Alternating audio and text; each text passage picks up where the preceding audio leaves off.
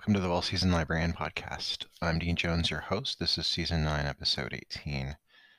Today I'm talking with author Douglas Weissman. I really enjoyed talking to Douglas. He was one of those people that I just immediately fell in like with and just really loved talking to him. And it was such an easy conversation. I was kind of reluctant to let it go. And I think we talked for a good 20 minutes after we stopped recording.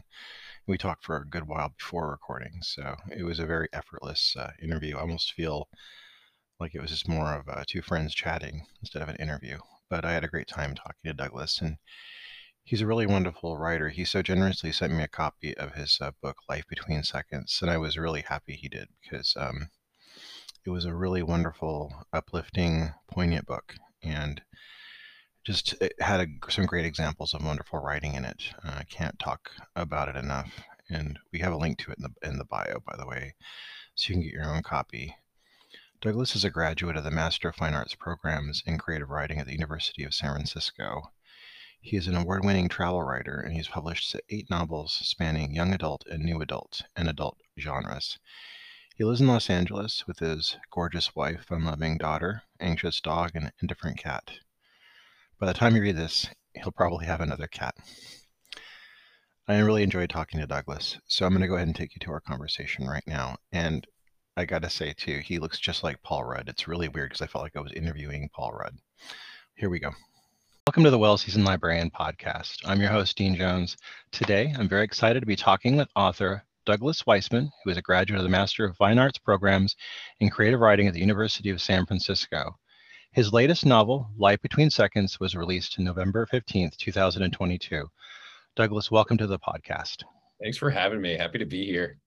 Thank you. At what point in your life did you decide, you know what, I think I'm going to be a writer? Did you just have an epiphany or did you wrestle with it? I wrestled with it. I think there were 3 major points in my life when I made the decision, or at least knew that that's what I liked doing. The first time was in 2nd grade. I wrote a story and my teacher thought it was hilarious and had me read it in front of the class. And I really enjoyed it, but I never thought about being a writer. And then again, when I got to college and I was thinking, what can I do with my life? And what do I want to do with my life? But I also pushed it away because, of course, the critic is like, well, that's not a career. You're never going to make any money doing that. And then after I was finally committed to it, kind of the end of my university career. And I was like, okay, I'm going to apply for MFA programs. I'm going to commit to writing. And that was in about 2008, 2009, when I finally decided that that's what I was going to do. You just finished and put out your newest adult novel. Can you tell us a little bit about your non-adult novels in writing? Yeah. So I have a YA series called Deep Freeze, and it looks at a group of orphans from San Diego and the path they take after a post-apocalyptic event, where they then find a cruise ship and try to escape their lot in life, right? And see if they can kind of start anew. And it was actually a book package, and they came to me with the idea, an editor, publisher came to me with the idea, and I just fleshed it out. Took it out over 6 different books to see where I could take it, where all these characters went. And it was a really great learning experience for me, especially in how to write to a deadline. And when every book, so there were 6 books, and I basically had 6 weeks to complete the first draft of every book, and then another 2 weeks to do a revision per book. And so it was basically 2 months per book total to have it completely done. And it was very exciting. It was definitely a whirlwind. And then I also have Bad Connections, which was actually a larger series where they had 6 different authors do 1 book each, just in terms of the concept having a focus on freshman year of college and whatever you could think of. And I kind of modeled after my freshman year, where I went to a commuter school. I mean, I loved my school, but it was very close. I grew up close to it. So it was always some place that I never thought of as an actual good school, even though it has great programs. And it also has very aggressive squirrels. And so I put that into the story thinking like, well, this is just silly. But I liked that after writing such deep and kind of dark content with the YA series, it's all about, kind of Lord of the Flies-esque, how do you survive in a post-apocalyptic world, especially when you're a teenager? It was kind of fun to look at this really silly aspect of life with going to college with these aggressive squirrels always chasing you when you're trying to pass the quad. Are they gray squirrels by any chance? No, they're brown squirrels. They are, but they're just so they're brazen and No, they're just, I've experienced brazen squirrels before. They can be yeah. little bastards. That's exactly it. I mean, if you have a bag of chips, they will not hesitate stealing that bag of chips out of your hands. They are just habituated to people, and I mean, there's apocrypha of like them falling from the trees and jumping on your head. I never saw that happen, but I wouldn't doubt it because those little bastards are hilarious as long as it's happening to someone else. We had a squirrel that was a real bully that was living near us, and we called him Don Squirrelione. That's so great. My wife loves squirrels and she like leaves peanuts for them in our trees and things. And I think that I need to start naming them names like that.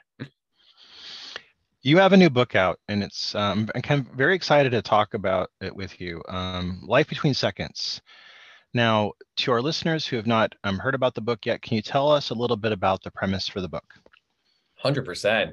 Life Between Seconds is about an unlikely friendship between a 70-something-year-old Argentinian woman and a 20-something-year-old American guy, and how their friendship actually saves them from their past traumas. It's a really deep look at friendship, about found family, about how traveling can work as both an escape and heal.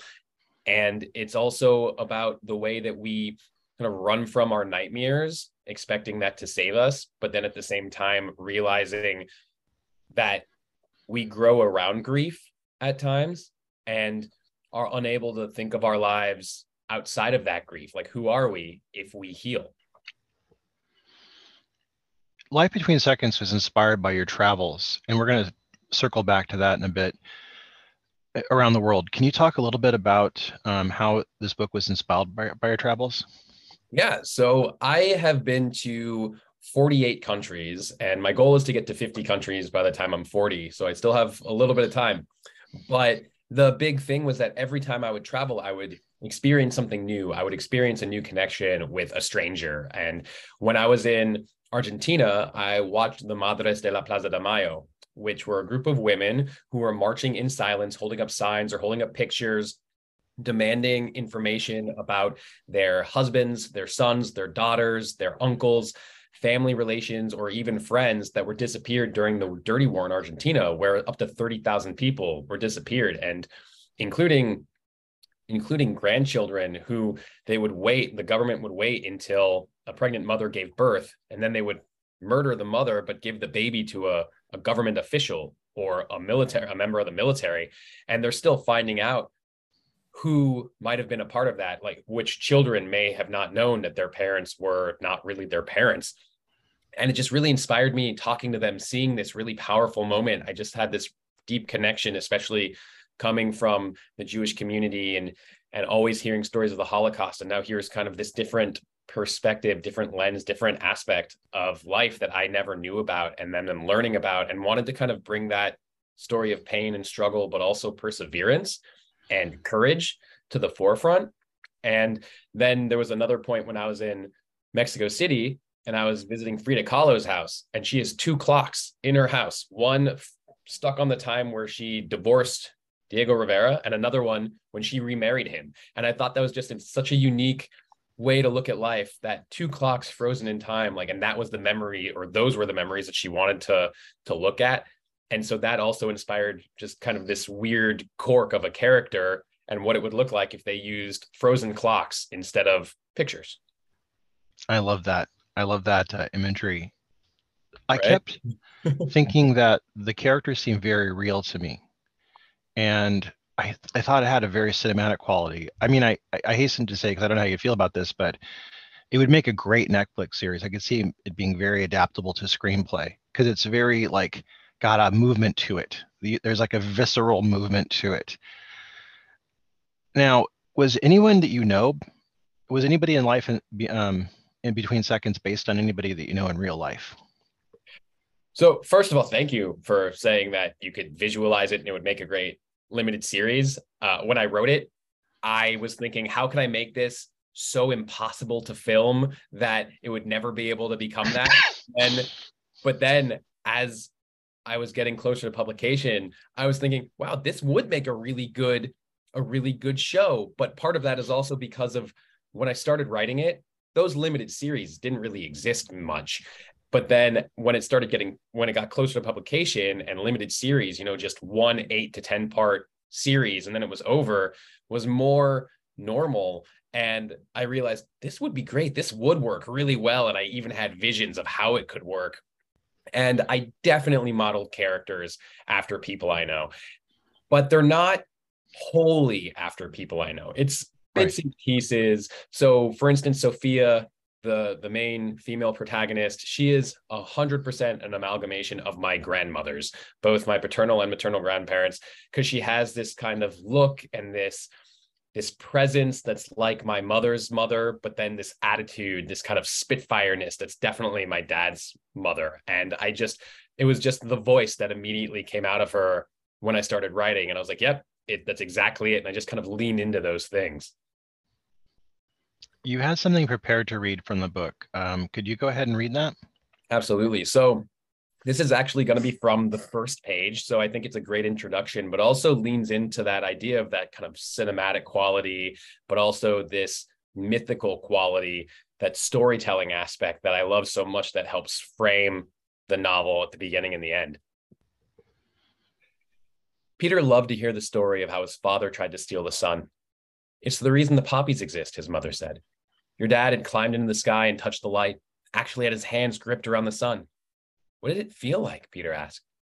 Have you ever touched a really hot light bulb? His mom said. But the sun burned his hands. He pulled away and scattered sunlight over the field, causing all these bright poppies to grow. The sun, angry for having been caught, fell that night. It falls every night, but that was the first time. It fell and sulked and didn't come back. Your dad gave us these beautiful fields of flowers, but he also brought the darkness. Peter held tight to his bear in the back seat. The promise of darkness didn't scare him, but the wind always made him nervous. He inhaled the scent of the bear's fur like wood and soil. The poppies shone orange along the horizon where flower petals covered the earth like unmelted snowfall. The world pulsed and breathed as it passed through the window into the back seat of the car. The blizzard of orange in the distance cascaded in the breeze. The closer the car came to the poppies, the lower the sun fell. Peter's mom always called it a game, like chicken. They had to make it to the field before the sun set. Thank you. That was wonderful. As soon as you started reading it, I recognized. I'm like, aha, good. I was happy you picked that piece. Thank you. Life Between Seconds is a meditation on trauma, family, both biological and created, and how we heal after great loss. Can you tell us about what your catalyst was for writing this book? Yeah. So going back to the Madres de la Plaza de Mayo, and I'm watching these women, these strong women who have been doing this every Thursday for decades at this point. And it just got me thinking, what would my mom do if I didn't come home? And it sparked this one moment in the story that's deep into the story. But it's just Sophia sitting there waiting for her daughter to come home. And finally, there's a knock on the door. And that stress and that tension of who could it be? Is it her? Did she lose her key? Does she just not expect us to be awake? Or et cetera, et cetera. And then I was trying to understand how I could frame that story and introduce that story. And there's the creator of the show Weeds. She's the same creator of the show Orange is the New Black. And yeah, I know her name. I just don't know how to pronounce it. So I don't want to say it and be wrong, because I don't know if it's Genji Cohen or Genji Cohen. But yeah, but it's she was once talking about the shows she creates and says that she uses upper middle class white women as Trojan horses so that people will be more comfortable learning about the side characters and these worlds that they might not initially want to step into. And that's how I thought of Peter. And most writers I know, their first novels generally end up being a veiled biography.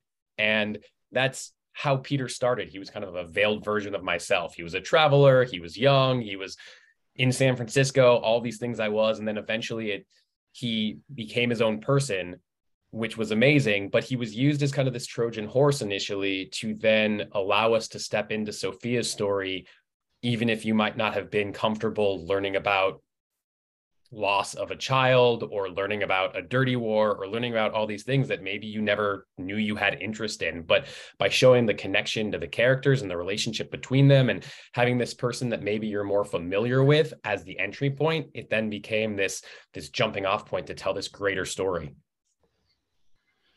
Now, two of the protagonists, Peter and Sophia, are unlikely allies, but they're bound together by their grief. And I've seen this a lot in my own life. Do you think that loss and grief can be a good basis for a friendship or a connection? I do.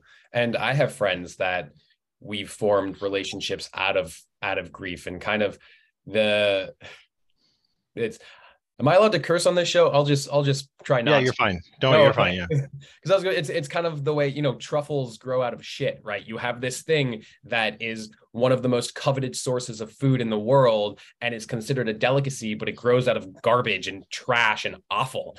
Yeah. And sometimes the greatest relationships you have come from shared offal. Yeah. I totally agree. I love that. I love that analogy too. That's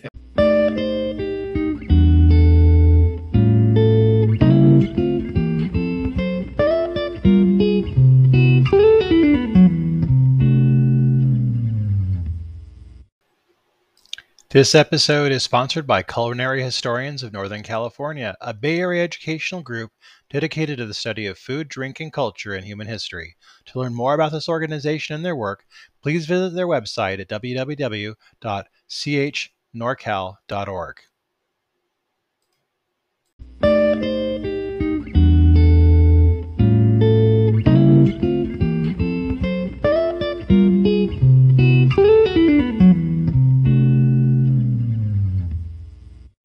I'm very interested in your work as a travel writer. Talk to me about how you became a travel writer. Yeah, I asked that question to somebody recently on LinkedIn. I'm very active on LinkedIn, and he has this wide growth. He's been doing it for maybe about half the time I've been doing it, but in a different way. And I asked him, I was like, "How'd you become a travel writer?" And he gives me this, "Well, I was traveling, I was doing this, I was doing that, blah blah blah," and gave me this really big breakdown. And he's like, "How did you become a travel writer?" And I said, "I answered a Craigslist ad," and that's I love that. that it's funny because it's true, and it's so, especially today when Craigslist is not what it was in 2013, where they actually had Right. legitimate jobs there. Yeah. But I had been traveling at that point. I'd backpacked around South America. I'd done around the world trip. I'd lived in Europe. And this travel company was looking for writers who had been to certain countries. It was like Australia, Italy, maybe Japan, and to provide samples. And I had kept a travel blog, not because I wanted to monetize it, but it was the best way I could keep all my friends and family abreast of what I was doing when I was abroad, all in one go, rather than having to write individual emails to everyone. So I just took some stuff from that, sent it into this travel company. They loved it. I started freelancing with them, writing itineraries, writing small articles, giving bits of information about my experience. And then it just grew and grew. And I figured out how I could monetize it enough to make it my career. And that became my focus. And then in 2017, after 4 years of freelancing with this company, doing other freelance stuff, they brought me on full time as their travel writer. And it was just this, I mean, it's been a beautiful experience. It was able to work itself out during the pandemic. And it's been my main source of income and my main focus, with kind of novelists on the side. And it's something that I kind of pride myself on, that ability to make money in something that so many people are like, well, how does that happen? How does this? It's like this unique thing that I'm excited about. Now, one question I haven't pre-pitched to you, but I got from the second I first saw you on the Zoom screen, I'm like, this guy is, good looking. He's got a Paul Rudd kind of like persona. I feel like, like you kind of come across very charming. Why hasn't any like travel show picked you up as like a lead character guy on the show, like doing your own travel show? Because I could Uh, really see you doing that. you know what? That's actually my next step. I'm working to get a travel show in the make, and I'm charmed that my Paul Ruddness comes through the Zoom, because you have no idea how often I get that. I And bet I you love, do. No, I yeah, immediately thought that. Yeah. there you go. I mean, I'm a Paul Rudd fan, so I'm totally happy about that. My wife and I knew each other in high school, and I make a joke that the only reason she liked me was because this Paul Rudd quality, and she had a crush on when he was Josh in Clueless. So I'm like, oh, there's the tie-in. So Yeah. Hey, I mean, he's a great guy, and if you're going to be compared to somebody, that's pretty good. Yeah. yeah, I could really see you having your own travel show because you got a great voice, you got a great presence. I really hope that that happens for you because that seems like a natural thing. thank you very much. I am working on that eagerly. So once it happens, you will be the third person I tell after my wife and my parents. Thank you. Thank you. I hope that I'm looking forward to that day. Now you teach creative writing, and I want to talk to you a little bit about this because writing to me is such a challenge, and I think a lot of people struggle. I know so many people who are working on novels, who are working on getting their writing going. How did you come to teach writing, and what has it been like for you? How did I come to teach writing? That's a really good question. There's this one thing I noticed about I noticed this from the back end. So like now that I teach creative writing, and a lot of people will talk about why they want to get an MFA, and then they'll say, I want to teach. And the first thing that comes to my head is the fact that if you want to teach, you shouldn't get an MFA because MFA programs want to give MFAs to writers, not to teachers. So Right. it's kind of this hard ecosystem to navigate. But I'm pretty sure I came to teaching. I mean, I love teaching, but it wasn't the thing that I wanted to do. I wanted to write. And Yeah. for any program I know will not hire a teacher unless they have already published, right?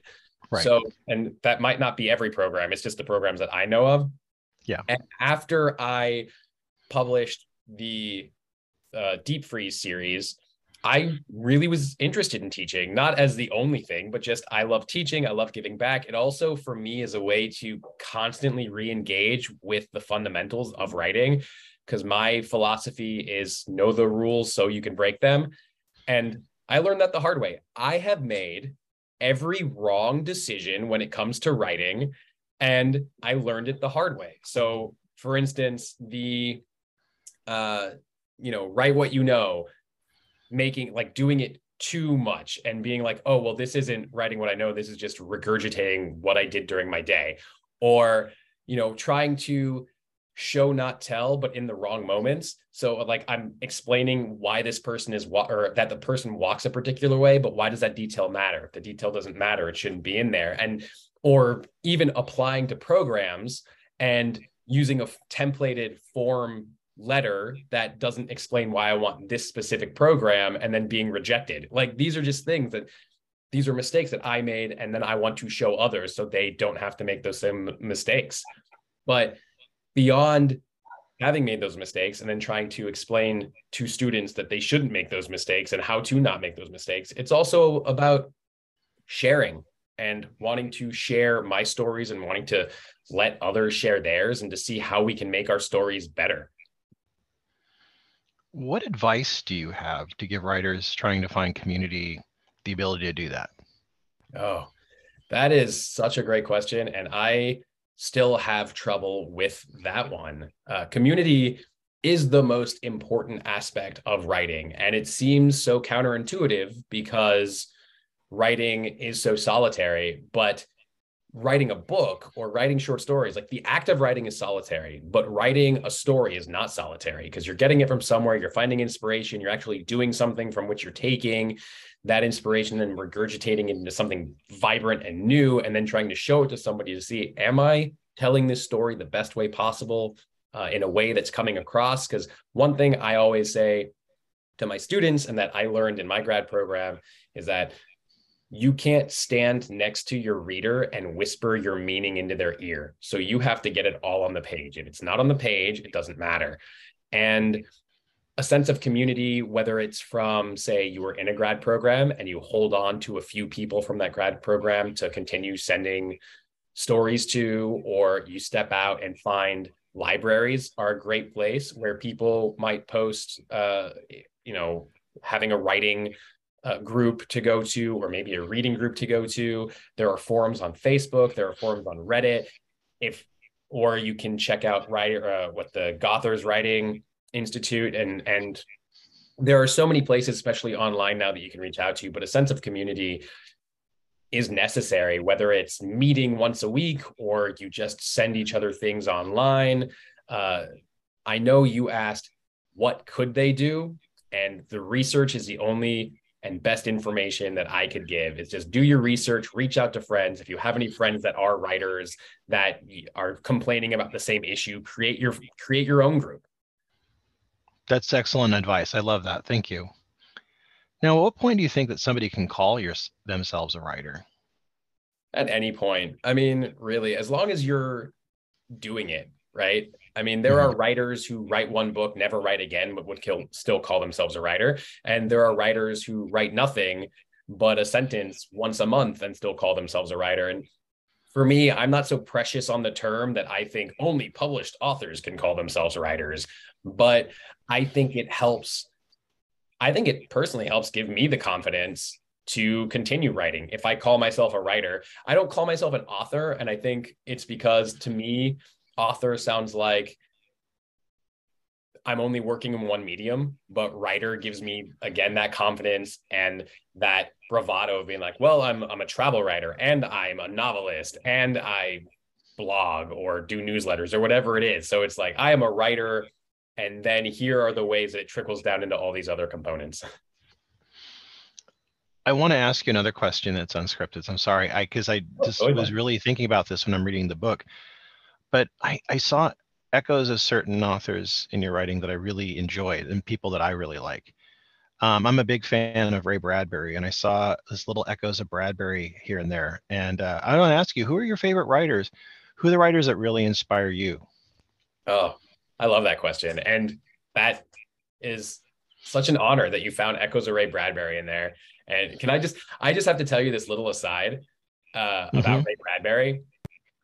One of my favorites. I mean, growing up, he was one of the few authors I would actually read. I got into reading through comic books, and Ray Bradbury is kind of like the bridge between comic books and actual stories and novels and things. Absolutely. So in 2006 to 2007, I was living in Italy. I was doing a study abroad program.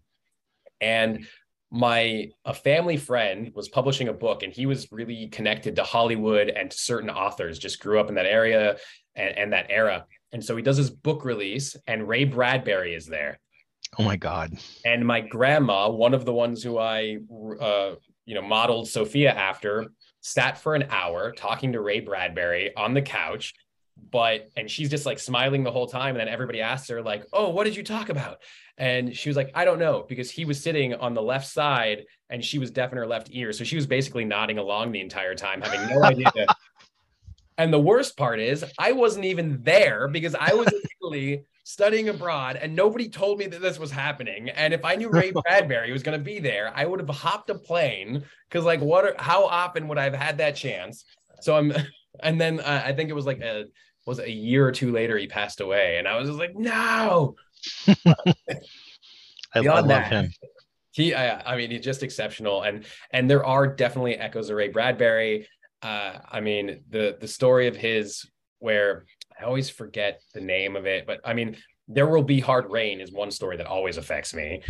Then the one in which it's actually, this one kind of gets me twice because it was one, Junot Diaz. I wrote a thesis on Junot Diaz in undergrad and on The Brief Wondrous Life of Oscar Wilde. And it's one of the few books that I've read like 4 times and actually did it on my own a couple times as opposed to like, oh, it was just assigned and assigned and assigned and assigned. But there's reference to in that book about, it's the story in which the students lock another student. They're bullying a student and they lock him in the closet and there's only like 30 seconds of sunlight. Yes. Yeah. And he doesn't get to see it and then they're all ashamed. But so that's certainly just always gets me every time I'm writing. There's like kind of this undercurrent of that moment in that one brief story, but then at the same time through the lens of Junot Diaz in A Brief Wondrous Life of Oscar Wilde. So there's layers. But then also Catherine Dunn with Geek Love. That book just radiated through my soul. Anything Amy Bender writes, Nicole Krauss and Darrell Horn, which also I understand I have these deep connections to those 3 authors because there's often these kind of there's Jewish subtext in there with all three of them, and I find that that really resonates with me as well from the culture I grew up in, and the way that I kind of tell and hear stories, especially where there's kind of an oratory to the way I hear it in my head and try to get it down on paper. And then Tom Robbins, I love Tom Robbins so much. At the same time, I kind of read his stuff now. I'm like, yeah, some of these things didn't really date well, but at the same time, I just like there's this whimsy that I love about his work and this sense of fabulism. And that's really where I brought that idea of fabulism into my work. Them and of course Gabriela Garcia Marquez, where it's like you just speak truth into that magic and all of a sudden nobody can question it. I love all those. Thank you. As a librarian, I love all those names, and I thank you for sharing that. Yeah. Douglas, what's next for you? So travel writing, I'm still going to continue doing that. I'm working on a travel show, so that's obviously at the top of my list. But I also have another book that's going to be released either late this year or early next year. The official publication date is not there yet. And I had a professor once who told me that all great writers have an obsession. And whenever they write to that obsession, they write their best. And whenever they stray from that obsession, you see them falter a bit. And I'm understanding where my obsessions are, because the new book is completely different. It's about a completely different subject matter, but it's still about pain and grief and found family and these motifs and themes that are very clear and present in Life Between Seconds. So even though it's told at a different time, in a different way, because this new book is about a serial killer in occupied Paris in World War II. And she's using the guise of the chaos of the occupation to find her next victims. She only chooses men. And like, then, what happens next? Discuss like that. But there are all these similar themes that I'm working with, like the family that she connects with, those people she's trying to protect and that are trying to protect her, and the steps that she needs to take to overcome her grief, but also how that grief is informing the decisions, bad or good, that she does make. This sounds great. I can't wait to read it. This sounds wonderful. I'm sold. Well, then I'll have to come back too. Sounds good. Yes, anytime. You're always welcome. Douglas, I want to thank you for being on the podcast. And I again, like I just said, hope to see you back here again. Yeah, looking forward to it.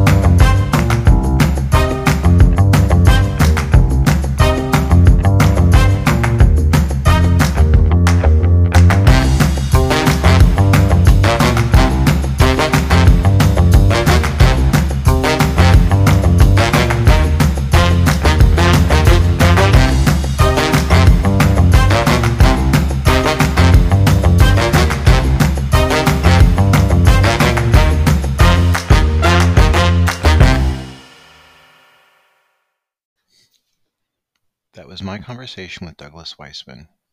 We have a link to his book, Life Between Seconds, in the bio. You can also get it through all major retailers and at all better bookstores. Coming up on Monday is my interview with author, podcaster, Marissa Rothkopf Bates. She has a podcast called The Secret Life of Cookies, and she is a food writer for the New York Times, Newsweek, and more. I look forward to having you hear my conversation with Marissa. Hope you're all having a wonderful week and have a really good weekend. Hope you get to cook a lot of great stuff, maybe something from one of the cookbook authors we have interviewed on the program. Until then, keep on cooking.